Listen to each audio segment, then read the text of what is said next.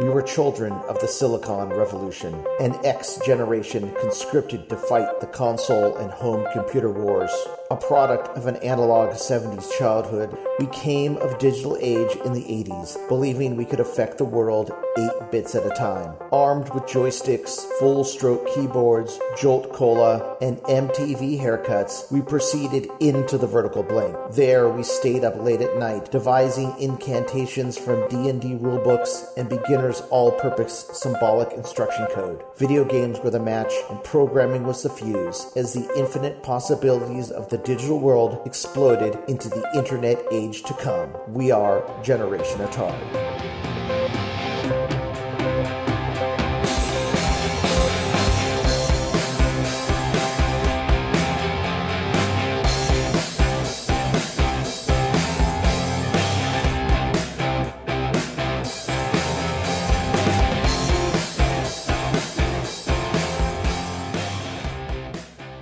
Into the vertical blank.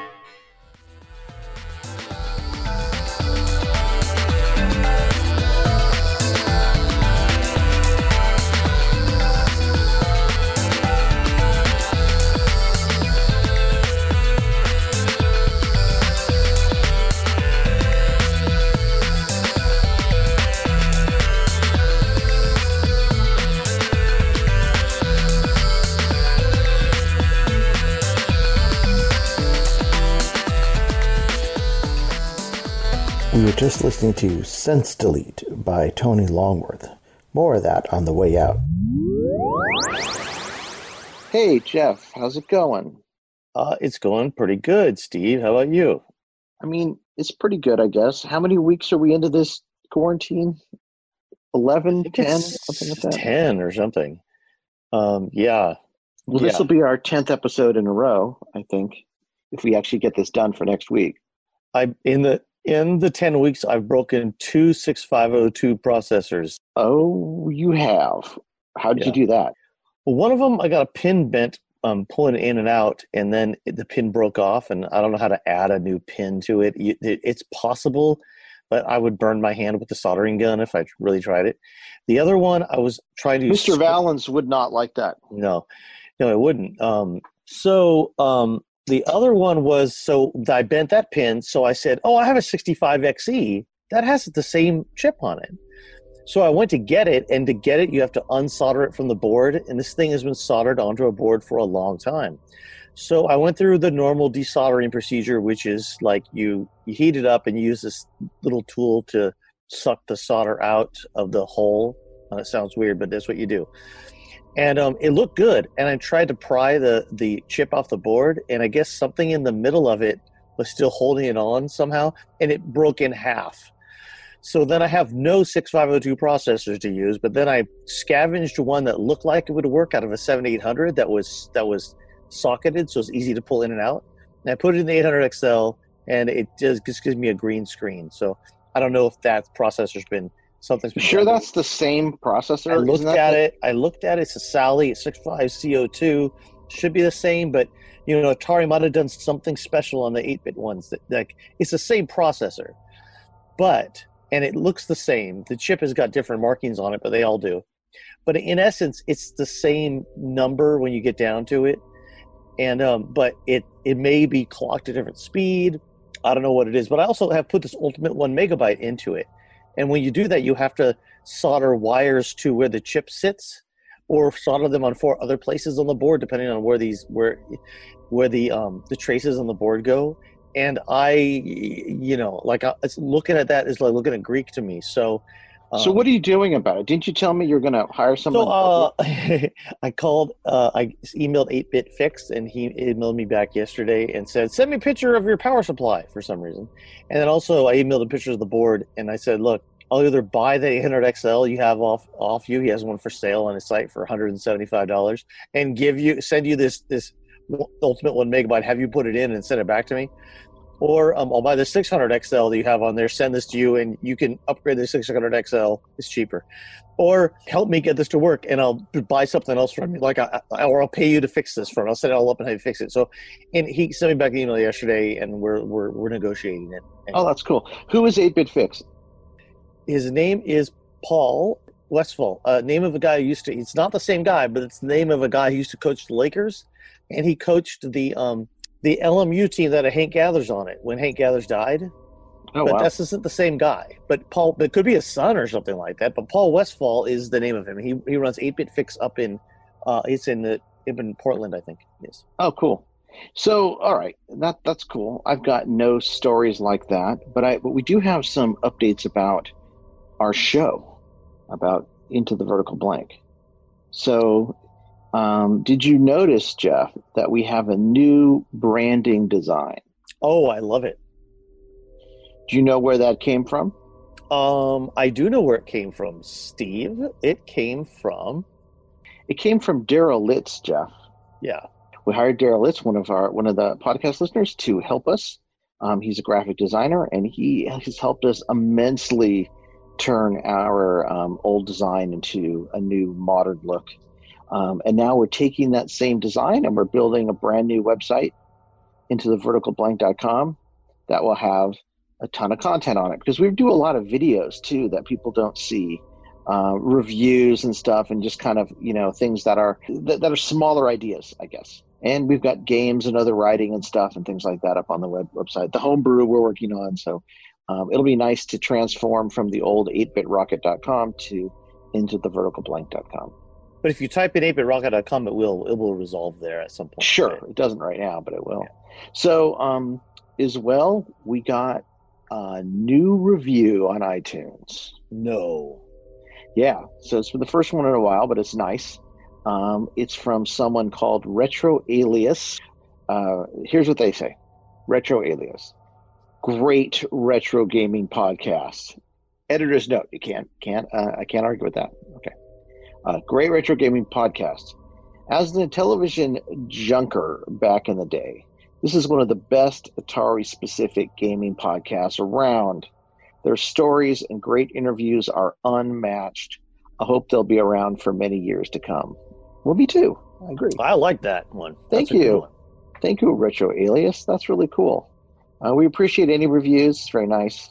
Follows on YouTube, reviews, anything like that. It's cool. Gives us a little We're up to excitement. 90 subscribers on our YouTube channel. That's cool. We made it to 100. It's mean, hard to get people. I'll tell you one thing. I have a videos up on 8-Bit Rocket that have 4,000 views or something like that. Of like, just I left a video up there of me playing Commando on the Atari 8-Bit like 10 years ago, and it's got like 4,000 views, but only 40 subscribers. Like, normally when I find a site that has any content that I like the video and I subscribe to the channel hoping more will show up. I'm not like most people, I guess. I think, Jeff, the difference between how YouTube works now and how it worked when we were doing videos for 8bitrocket.com is different. I think that it's more about the algorithms are more about how often you post, how regularly you post.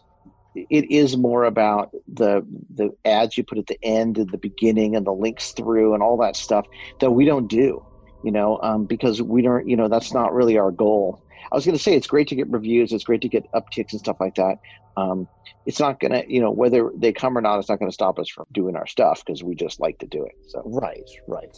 I mean, the goal at some point is have people enjoy what we do and be engaged by it. But the goal isn't engagement, if you know what I mean. Anyway. yeah, I'm not like it would be great to. And the goal is not to make money through engagement. The goal is to have people enjoy. the goal is to explore this topic of the vertical blank Yes. and understand what it means. And in the meantime, do things like get some more great interviews. Speaking of that, I had an interview coming up. I did it today, and it's going to come up, later next week or something like that, with John Williams, who he programmed Jet Boot Jack on the Atari 8-Bit, and then created a couple other utilities for the Atari 8-Bit. One of them was like something that made the cassette drive actually work like a real computer cassette drive, where it had an actual directory and stuff like that, where because the Atari one was not nearly as good. I heard about that. Yeah, but also in between, he he did Atari stuff, and he loved the 800. And then the bottom kind of fell out of the market for the 800. He was in the UK, so then he started making games for the Commodore 64 and the Commodore 16. And one little caveat is he loved the 800 so much he programmed those games on the Atari 800. And he had a little joystick port thing that would allow him to transfer the code over to the Commodore 64 and the C16. That's cool. And lately he's been putting up new versions. He went and found all of his discs, and he's putting up new versions of all of his games and he translated them all to work on the 5200. Wow. Yeah, so he's got like 4 great games. They all use they're all incredibly colorful. They all use display list interrupts to change out the 5 colors and the character modes, and it's beautiful looking. Like every one of his games are beautiful, and he's all, I can't draw.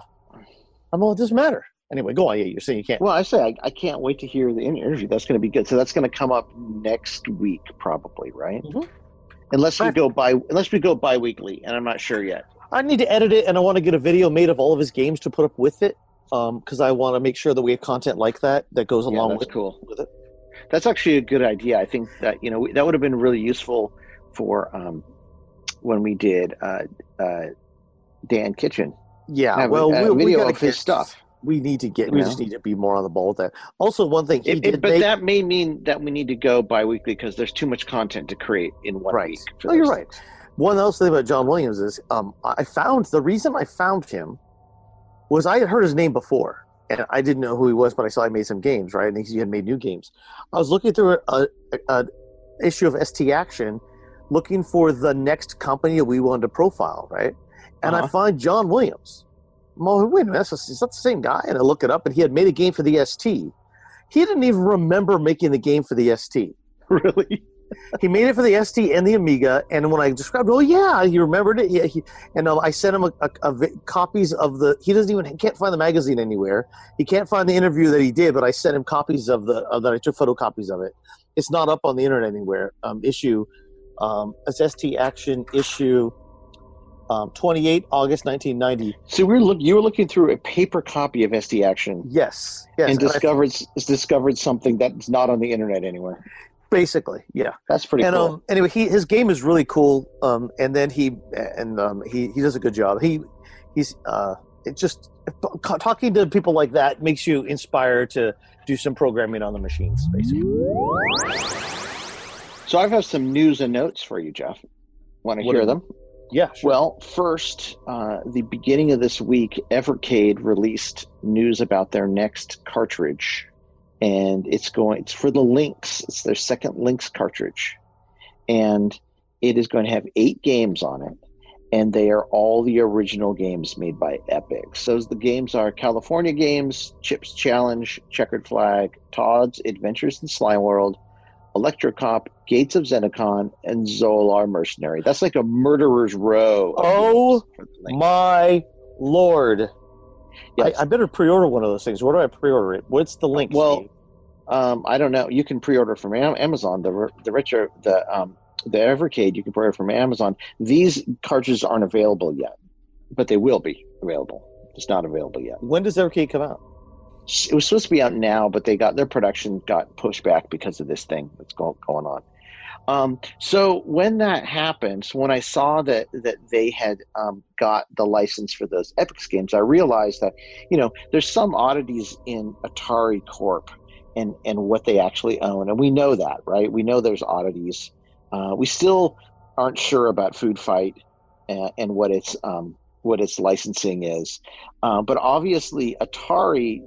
They couldn't. I don't know if they got these licenses from Atari. I think they had to go to someone at Epix to get permission to put these games out because it's a very suspect list, and we've never seen these games have not come out on any Atari collection. From the new Atari. Anyway, what was interesting to me is I'm like, well, you know what? These guys have a line on licensing this stuff. They're licensing all sorts of properties. So I emailed them because I looked at their Namco collections. And I saw that their Namco collections both don't have my current obsession of why it doesn't exist is Bosconian. Neither one has Bosconian on it. I'm like, oh, what is this? Okay, Bosconian is missing again. So I even, by the way, went to Atari Age and put up a question asking where's Bosconian on Namco Collections, and I listed all the ones that it's not on, but I never got an answer. So I emailed them about that, and I asked them about Food Fight, and they actually responded to me. And here's what they said. I also told them I liked the Lynx thing.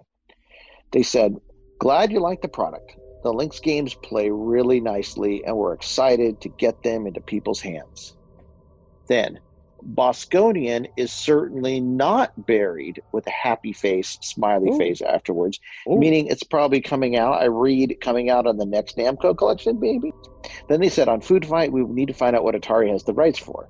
So again, right there, they haven't talked to Atari about Food Fight, but it would be a cool game to be on their little handheld. I am under the impression that Atari only owns the rights to 7800 Food Fight.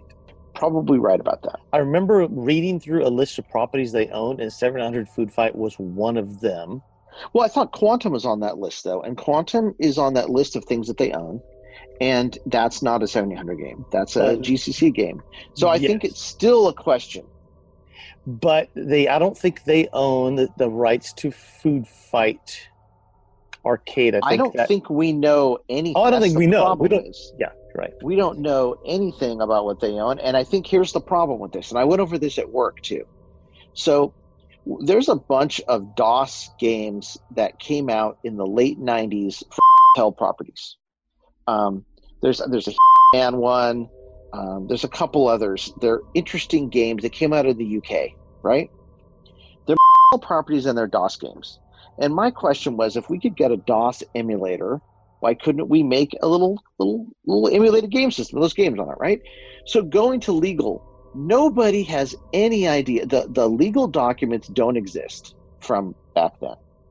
The legal, no one knows who the agreements are. The companies that built them are out of business.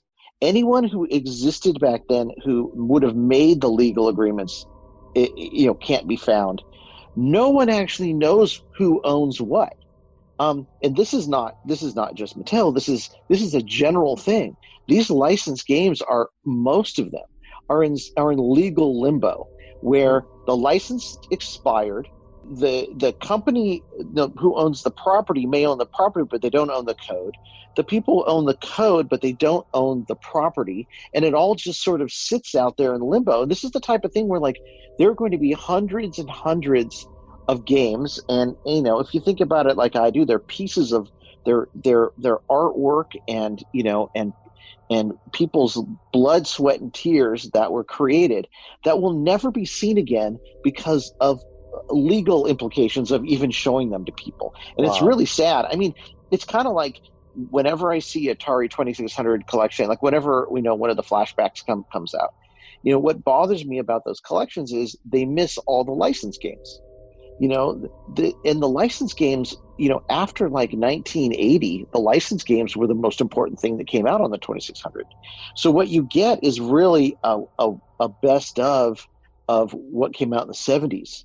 And there are a few things, but like, what is the Atari 2600, historically without Pac-Man or E.T. or Miss Pac-Man or Defender or Space Invaders or Vanguard? Or the later Stargate that came out that was better than Defender. Yeah, I mean, and every once in a while they'll do a deal with a license one of them or two of them. I'm like, no, I want to see them all. Like that's the thing. Like, you miss those licenses because this is kind of shovelware. Actually, it's even worse than you're saying. Go ahead. Because they did license Space Invaders, but they couldn't license the Atari cartridge of Space Invaders. I know. The Space Invaders they made was a really nice looking Space Invaders built with NES on a chip, but it wasn't Atari 2600 Space Invaders. So, yeah, it's crazy. Like those, without those licenses, any of those flashbacks or whatever do a historical disservice to game preservation and vintage computing and all that stuff. That's why it's so great to see these Evercade guys who are going and actually purchasing the licenses. Right, they're for real. They're getting the licenses. Work. There's one thing though. When you dig into the actual full catalog for Activision, you do get all of those, which is great. And Activision catalog, the deep catalog that includes the Magic and everything now, when those come out, you have the best of the VCS that wasn't the Atari licensed games. Sure. Because Chopper Command is the best version of Defender. You get these newer games that Ferg's been doing that are just awesome that I never played. Frostbite and things like that. It's like, well, these are bitchin'. But what you do see is when GCC starts, and those guys are freaking brilliant, they build, like 30 or 40. I don't know exactly how many it was, but I mean, there's a ton of licensed games for the 2600 they built that are amazing.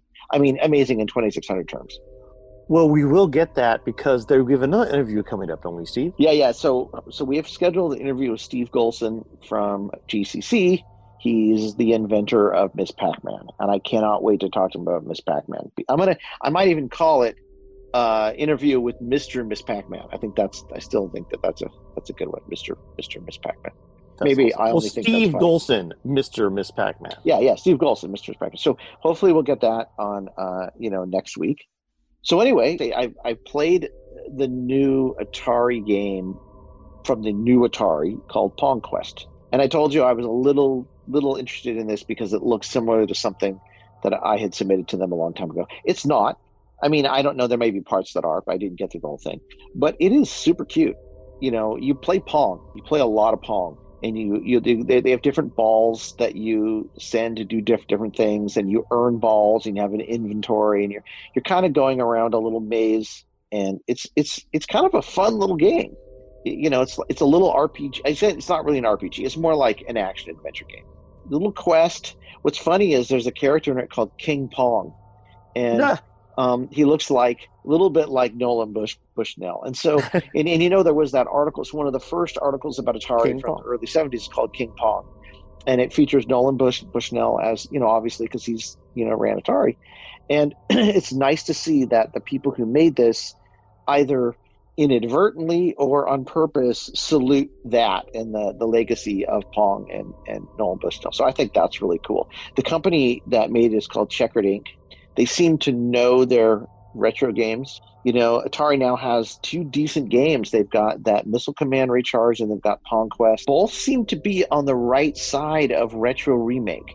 And it's cool because, in the past, they have not done a very good job with this. Like the Yar's Revenge that they did, or the Star Raiders Haunted House.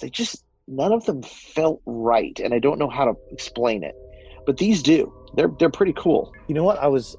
One thing you when you told me about the Pong game, when there's have the mini games in the middle of it, it reminded me of something. Just take back to a couple minutes ago. I forgot that I didn't have a lot of time. I had 1 hour with John Williams. His game, Paramax, just for the ST, which I'm going to do a video of. Maybe up by the time by the time the interview comes up. His game is it's a little bit like, I would call it Seamus, but on the ST. Oh, cool. But on different levels, you're trying to get to the top of this pyramid, and you go through rooms and levels. You got to figure out the secret, and on some of the levels, you get to play Breakout and Centipede and other mini games. Oh, that's cool. I like that. So I think this is sort of the interesting thing. I forgot to ask him about that. He may not even remember, so I may have to remind him. But anyway, so that's just kind of, hey, bring it around in a circle. Another note I have here is on a couple new podcasts that have come out recently. So Ferg on the Atari 2600 Game by Game podcast did a episode on Frostbite, and he actually had like a prototype that they reviewed as well, which was pretty cool. And then he got an interview with Steve Cartwright from Activision. He programmed it and a bunch of other games. And it's a great interview. Cartwright is a bit like Dan Kitchen in that his career lasted a long time after Activision. He even went to Glue Mobile. He even worked with Scott Orr. So Scott Orr, who worked on Madden, who was, I believe Scott Orr was the guy who started GameStar and did GameStar Baseball and then went on to do those other sports games. I believe he went to Glue Mobile. Yeah, he went to Glue Mobile and did a bunch of mobile games. He went back. It's great. I don't want to ruin it. It's a great interview. Ferg did a fantastic job with that one. But Steve Cartwright's cool, and it's great to hear him. And at the end, Ferg even kind of gets him interested in like maybe making homebrew again. Exactly. It's pretty cool. And then on the Antic podcast, Kay Savitz had an interview with Tracy Cullinan. Well, not exactly with Tracy Cullinan. Tracy Cullinan was one of those Atari Youth Advisory Board people. and it's just a super heartbreaking episode. It is. I know. It's fantastic. So anyone who, if you want to hear an amazing story, go listen to that interview. Kay did an amazing job with that one. Yeah, that one was really sad, but also good at the same time because. Oh, it's great. Yeah, it was. It's a great story. I mean, it's just it's almost a This American Life-esque story. It is the This American Life-esque story. A lot of stuff that Kay does is like that. Very, very interesting. Did you see his text adventure that he put out? So yeah, let me go through some of the other. Do you want to go through some other podcasts? Because I have a bunch of ones to talk about. So on that same note, the 1200 XL podcast just came out with a. These guys do the Amiga podcast. They do one on 1200 XL. They had one on Kangaroo. I haven't had time to listen to it yet, but I'm excited about that. Atari Bytes just did Beam Rider and NC Quest, but Beam Rider he wasn't all that impressed with. But I like Beam Rider a lot. There's been brand new ones from Eaten by a Group. They did one on Planetfall, and he also did his own one. Tell us a little bit about his own adventure game that he made, Steve. It was hilarious. Apparently, I think it's made in BASIC. It's a game he made in like 1987. It's a little text adventure. It lists some text out, and you type in commands. I don't know if it was supposed to be on a BBS or if it simulates being on a BBS because the way the text scrolls. But it reminded me a little bit of like the Stanley Parable. It's really clever. So I think you should just it's on archive. I think it's archive.org. He put it up. Maybe we can find a link to it in the show notes. You can play his game, for the show Yeah, notes. I was tickled by it, if I'm allowed to say that. You're allowed to say that. Let me see. Other ones that I've been. So obviously, we went through the Ferg one. There's one other one that. The Intellivision series finally came out with a new episode. Oh, cool! And I like those guys. It's funny. They just came out with it, and this one includes the guys that are working on the Amico and everything, and then an interview with a guy who works on the Amico, and it's just a brilliant couple hours. Like now they come out like every 3 or 4 months, but it's like a 3-hour podcast. Anyway, yeah, I can't wait. I like that podcast a lot. Did you know that Scott Orr for the Atari 800 computers came out with 3 games: GameStar Baseball, I love it, Football, and something called On Track Racing, it's like one of those overhead on the same screen little track racing games. I've never played this before. Oh, I think it's up for a video, Jeff. You gotta it's make up a for video. a video. I'm just going to do the games of Scott Orr. I have I have a backlog of videos to make. One of them is going to be the games of the Star League games because this game looks neat. I got to try it out. So what about the new 2600 homebrew news, Jeff? Well, the one game that I know about for the most part that I'm incredibly excited about is on a Zero-Page Homebrew. There's an interview up right now and a gameplay session of Robotron for the 2600 with John Champeau, and it looks incredible. And it's an interesting discussion in this. He tells them a little bit about how he made it. And there's not a lot of flicker in the game, and there's a lot of stuff on the screen. It looks like he did like some really tricky things with playfield graphics to make more moving objects on the screen. Wow. I don't know how he did it, but there's a lot of vertical blank interrupts to do that magic. Yeah, that's cool. Hey everybody, it's Bill from Atari Bytes. Every week on my show I play a great old game, then I read an original short story I wrote inspired by that game. Loosely inspired. Okay, often completely different. Sometimes not even based in any sort of reality. In contrast, on Into the Vertical Blank, which you're listening to right now, you get real stories about real people and what these games mean to them. So keep listening. What are you watching, Jeff?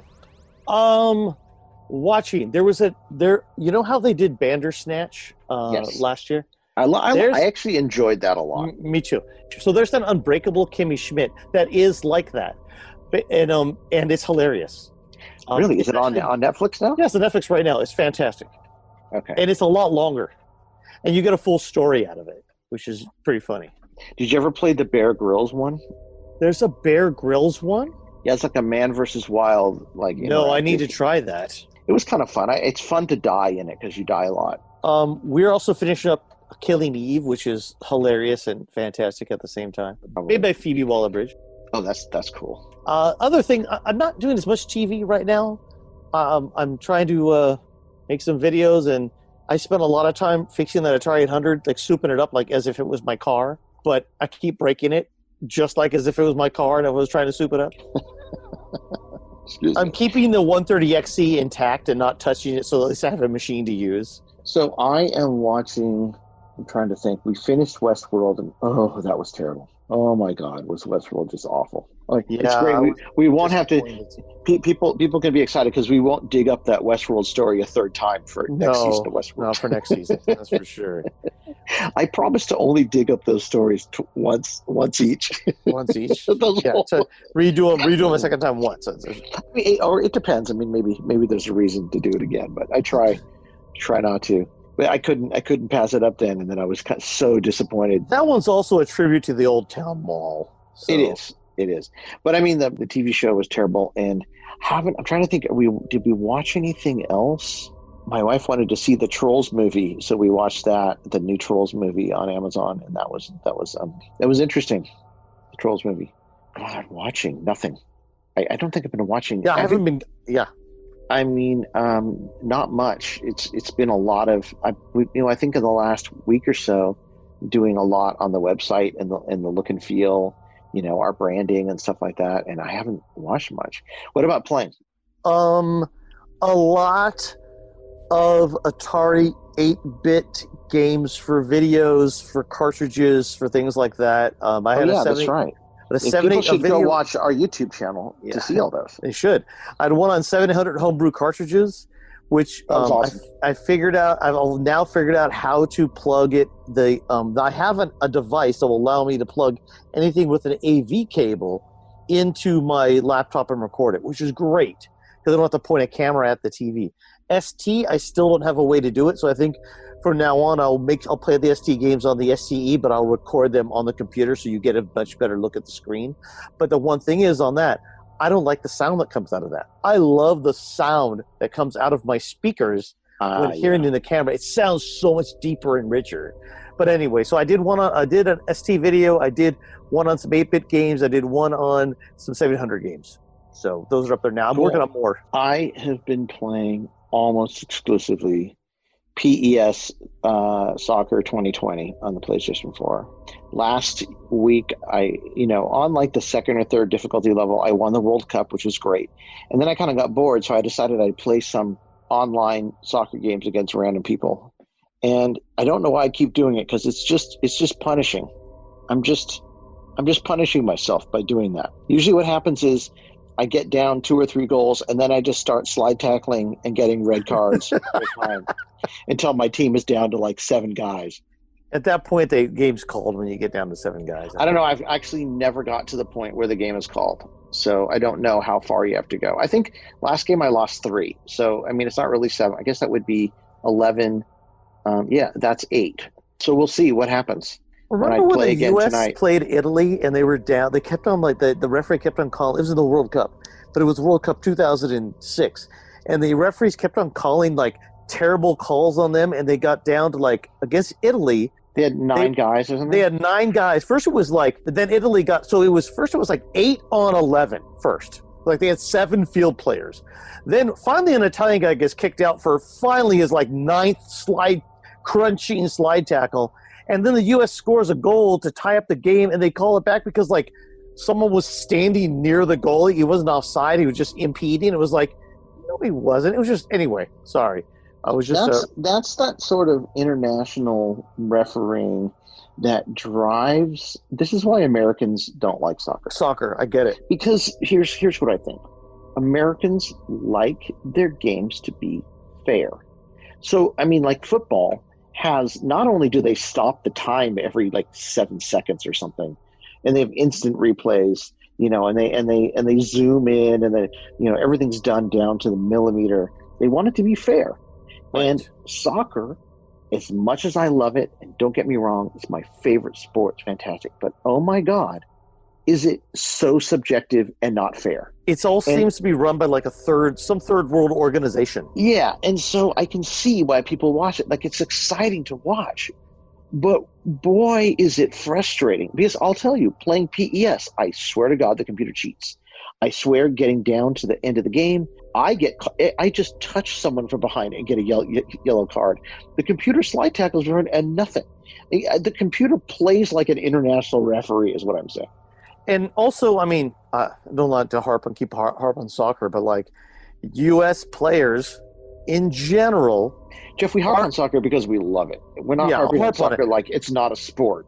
Like newspapers in the 80s. In general, U.S. players play soccer the way they would play baseball or football. And guess what? That's why we can't win. It's not like women playing soccer, who the American women taught the rest of the world how to play soccer. Our men play soccer as if it's an American sport where there's rules and it's fair and referees call it the same way every time and there's no diving and people make fun of people for all those things that we liked about watching American soccer, that suddenly on the world stage you see someone brushes by him and he falls 5 feet and they call a red card on a guy who was like standing at the other goal and you're all, what?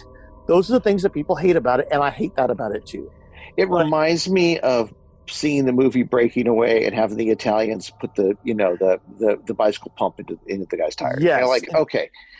I love watching international bike racing, but when push comes to shove, Americans want stuff to be fair, and I think that's a bad thing. But it's in some ways it's naive to how the world works. But our sport is naive because our sport is all about entertainment. You know what I mean? So naivety comes into it, right? Yeah. Like people are naive. Let's get into one other thing.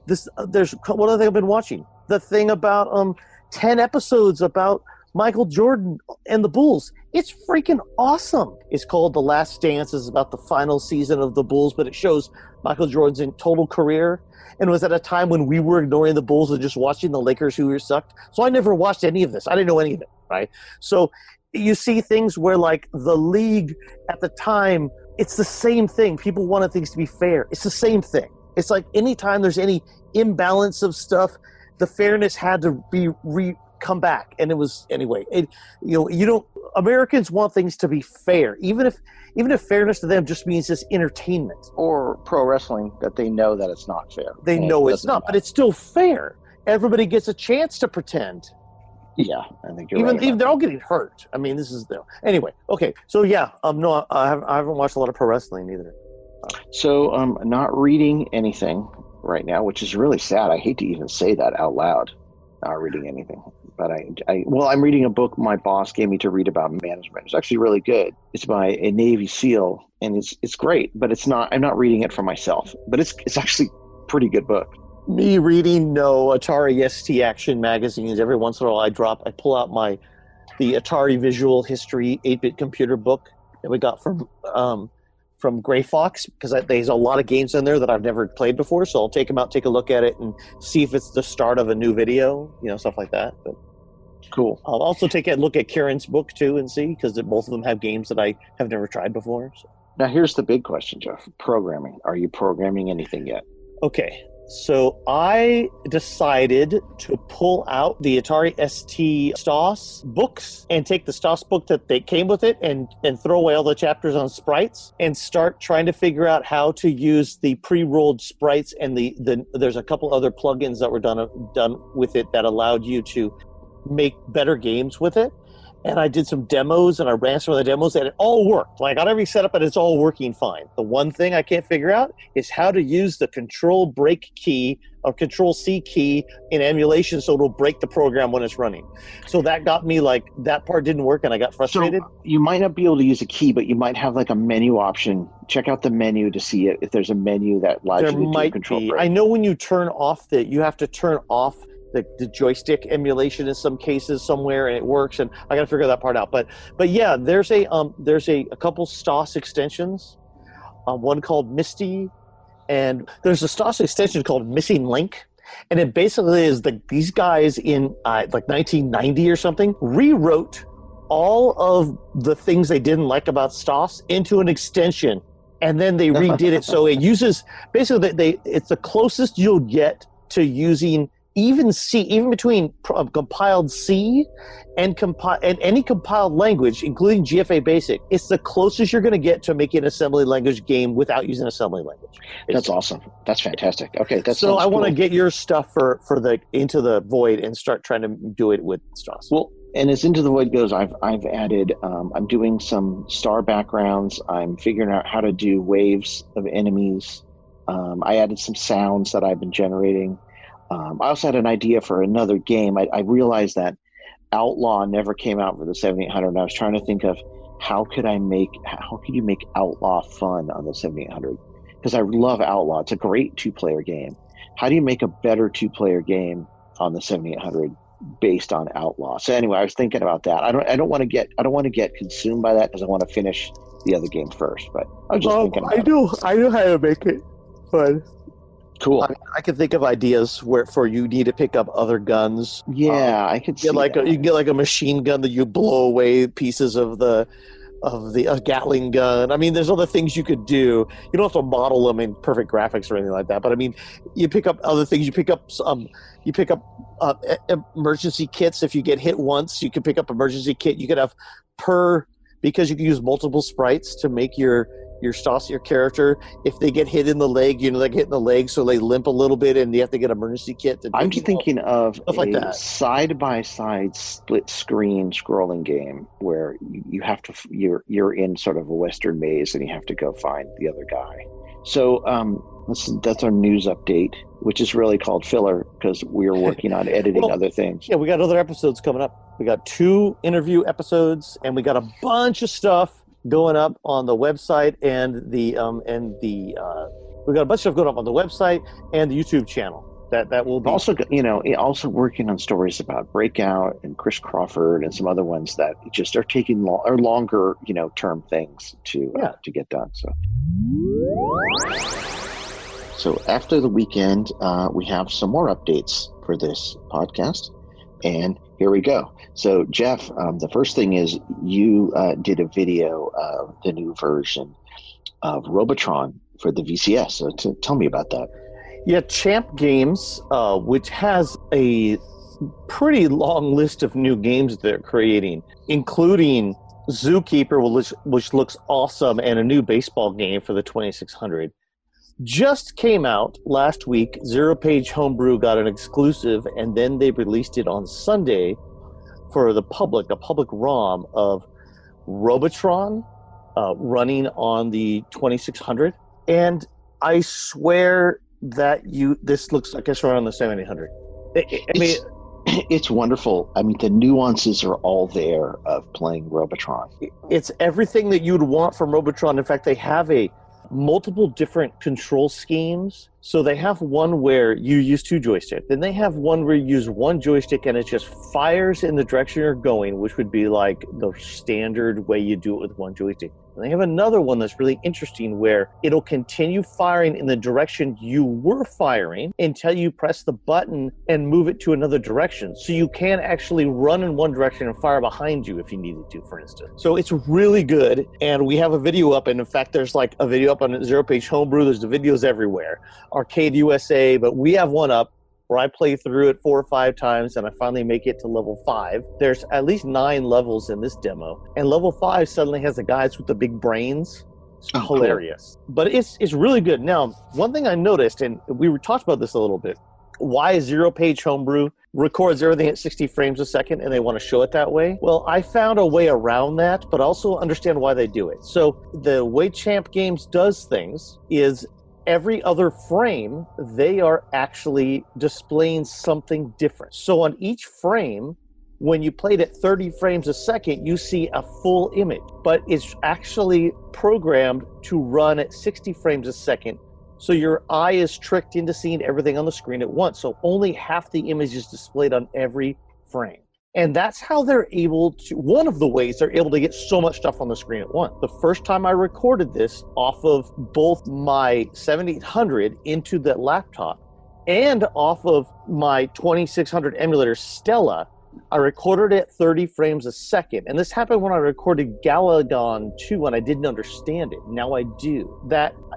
You miss half the frames. Like, it looks kind of weird. Like, it's kind of jittery, especially text. So I found an option in OBS to record at 60 frames a second. That looks great. And when you put it in your video and you mix it down to 30 frames a second, it looks fantastic.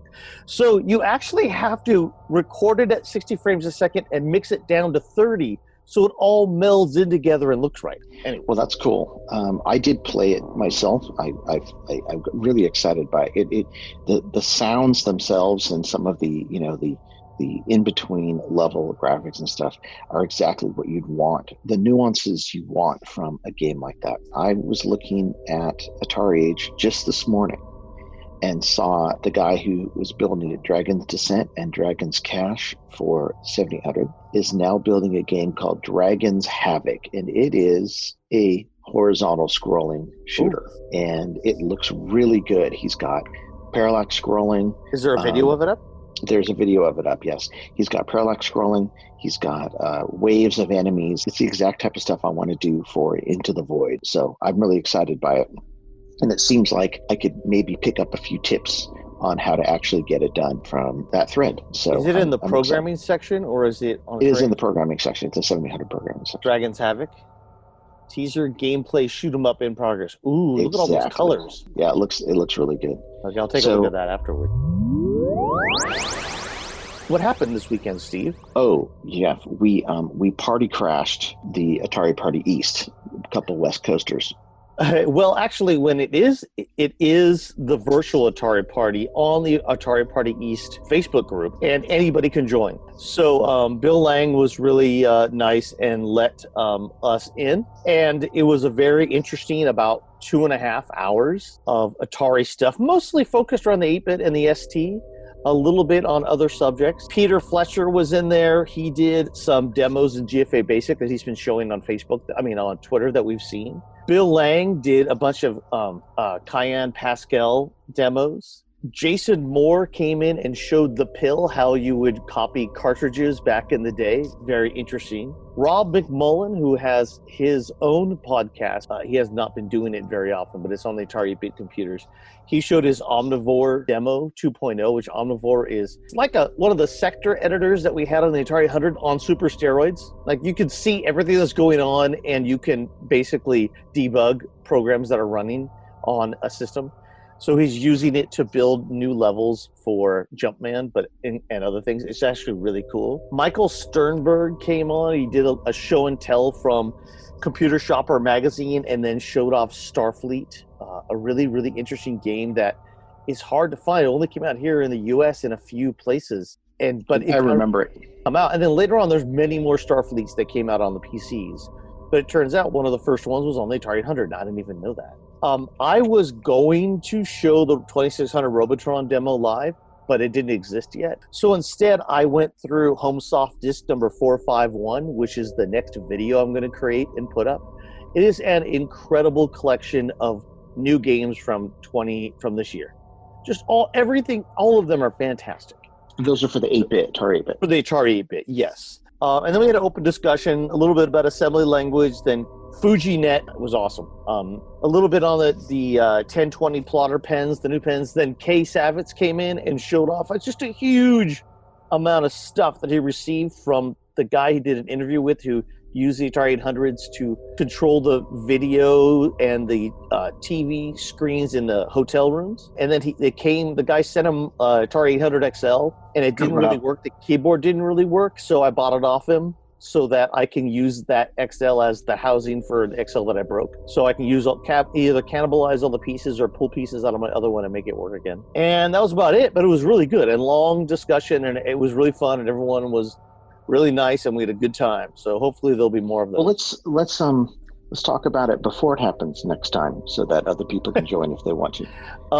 Yeah, I think that last time I didn't really know about it till after our episode went live on last Wednesday. On Thursday, I think I got an email about it, and so I was like, oh, okay. So yes, and next time we will tell it beforehand, or we'll promote it on our Twitter. Cool. Well, that's our news update. Hey, Jeff. You know what? I'm going to see you next. Oh, you're going to see me in the vertical blank, Steve. I mean, literally, because we haven't actually seen each other in like 12 weeks. So no, I actually couldn't even.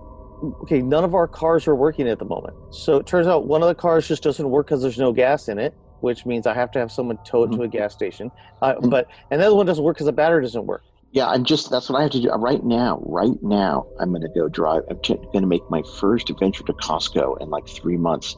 And one of the reasons is so I can drive my car and make sure that the battery doesn't die for a second time. Do they have the jerky there? I don't know. We'll find out. Okay, let me know. I'll see you in the vertical blank. Yes, I'll literally see you in the vertical blank. If you turned on your camera, you could see me right now. But, no, I don't want to waste bandwidth. Save bandwidth. No one needs to see me on camera. No one needs to see that.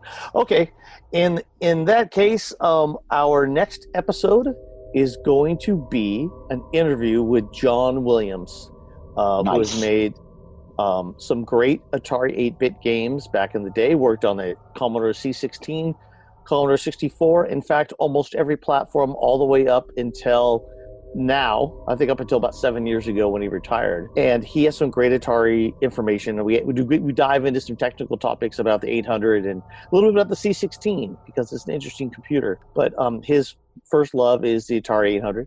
And then after that, we have another interview coming up. Steve, what is that? That's with Steve Golson from GCC. But your next interview, that will be 2 weeks from today. So the next Wednesday, as we start moving into a bi-weekly our bi-weekly pattern, because there's no way we can keep up a weekly version. Well, also, of this podcast. the podcasts are getting lost in the shuffle. So we want to go every other week so that they'll actually get time to breathe. Exactly. So okay, well, sounds good. Yep. All right. I'll see you in the vertical blank. Okay, in the vertical blank.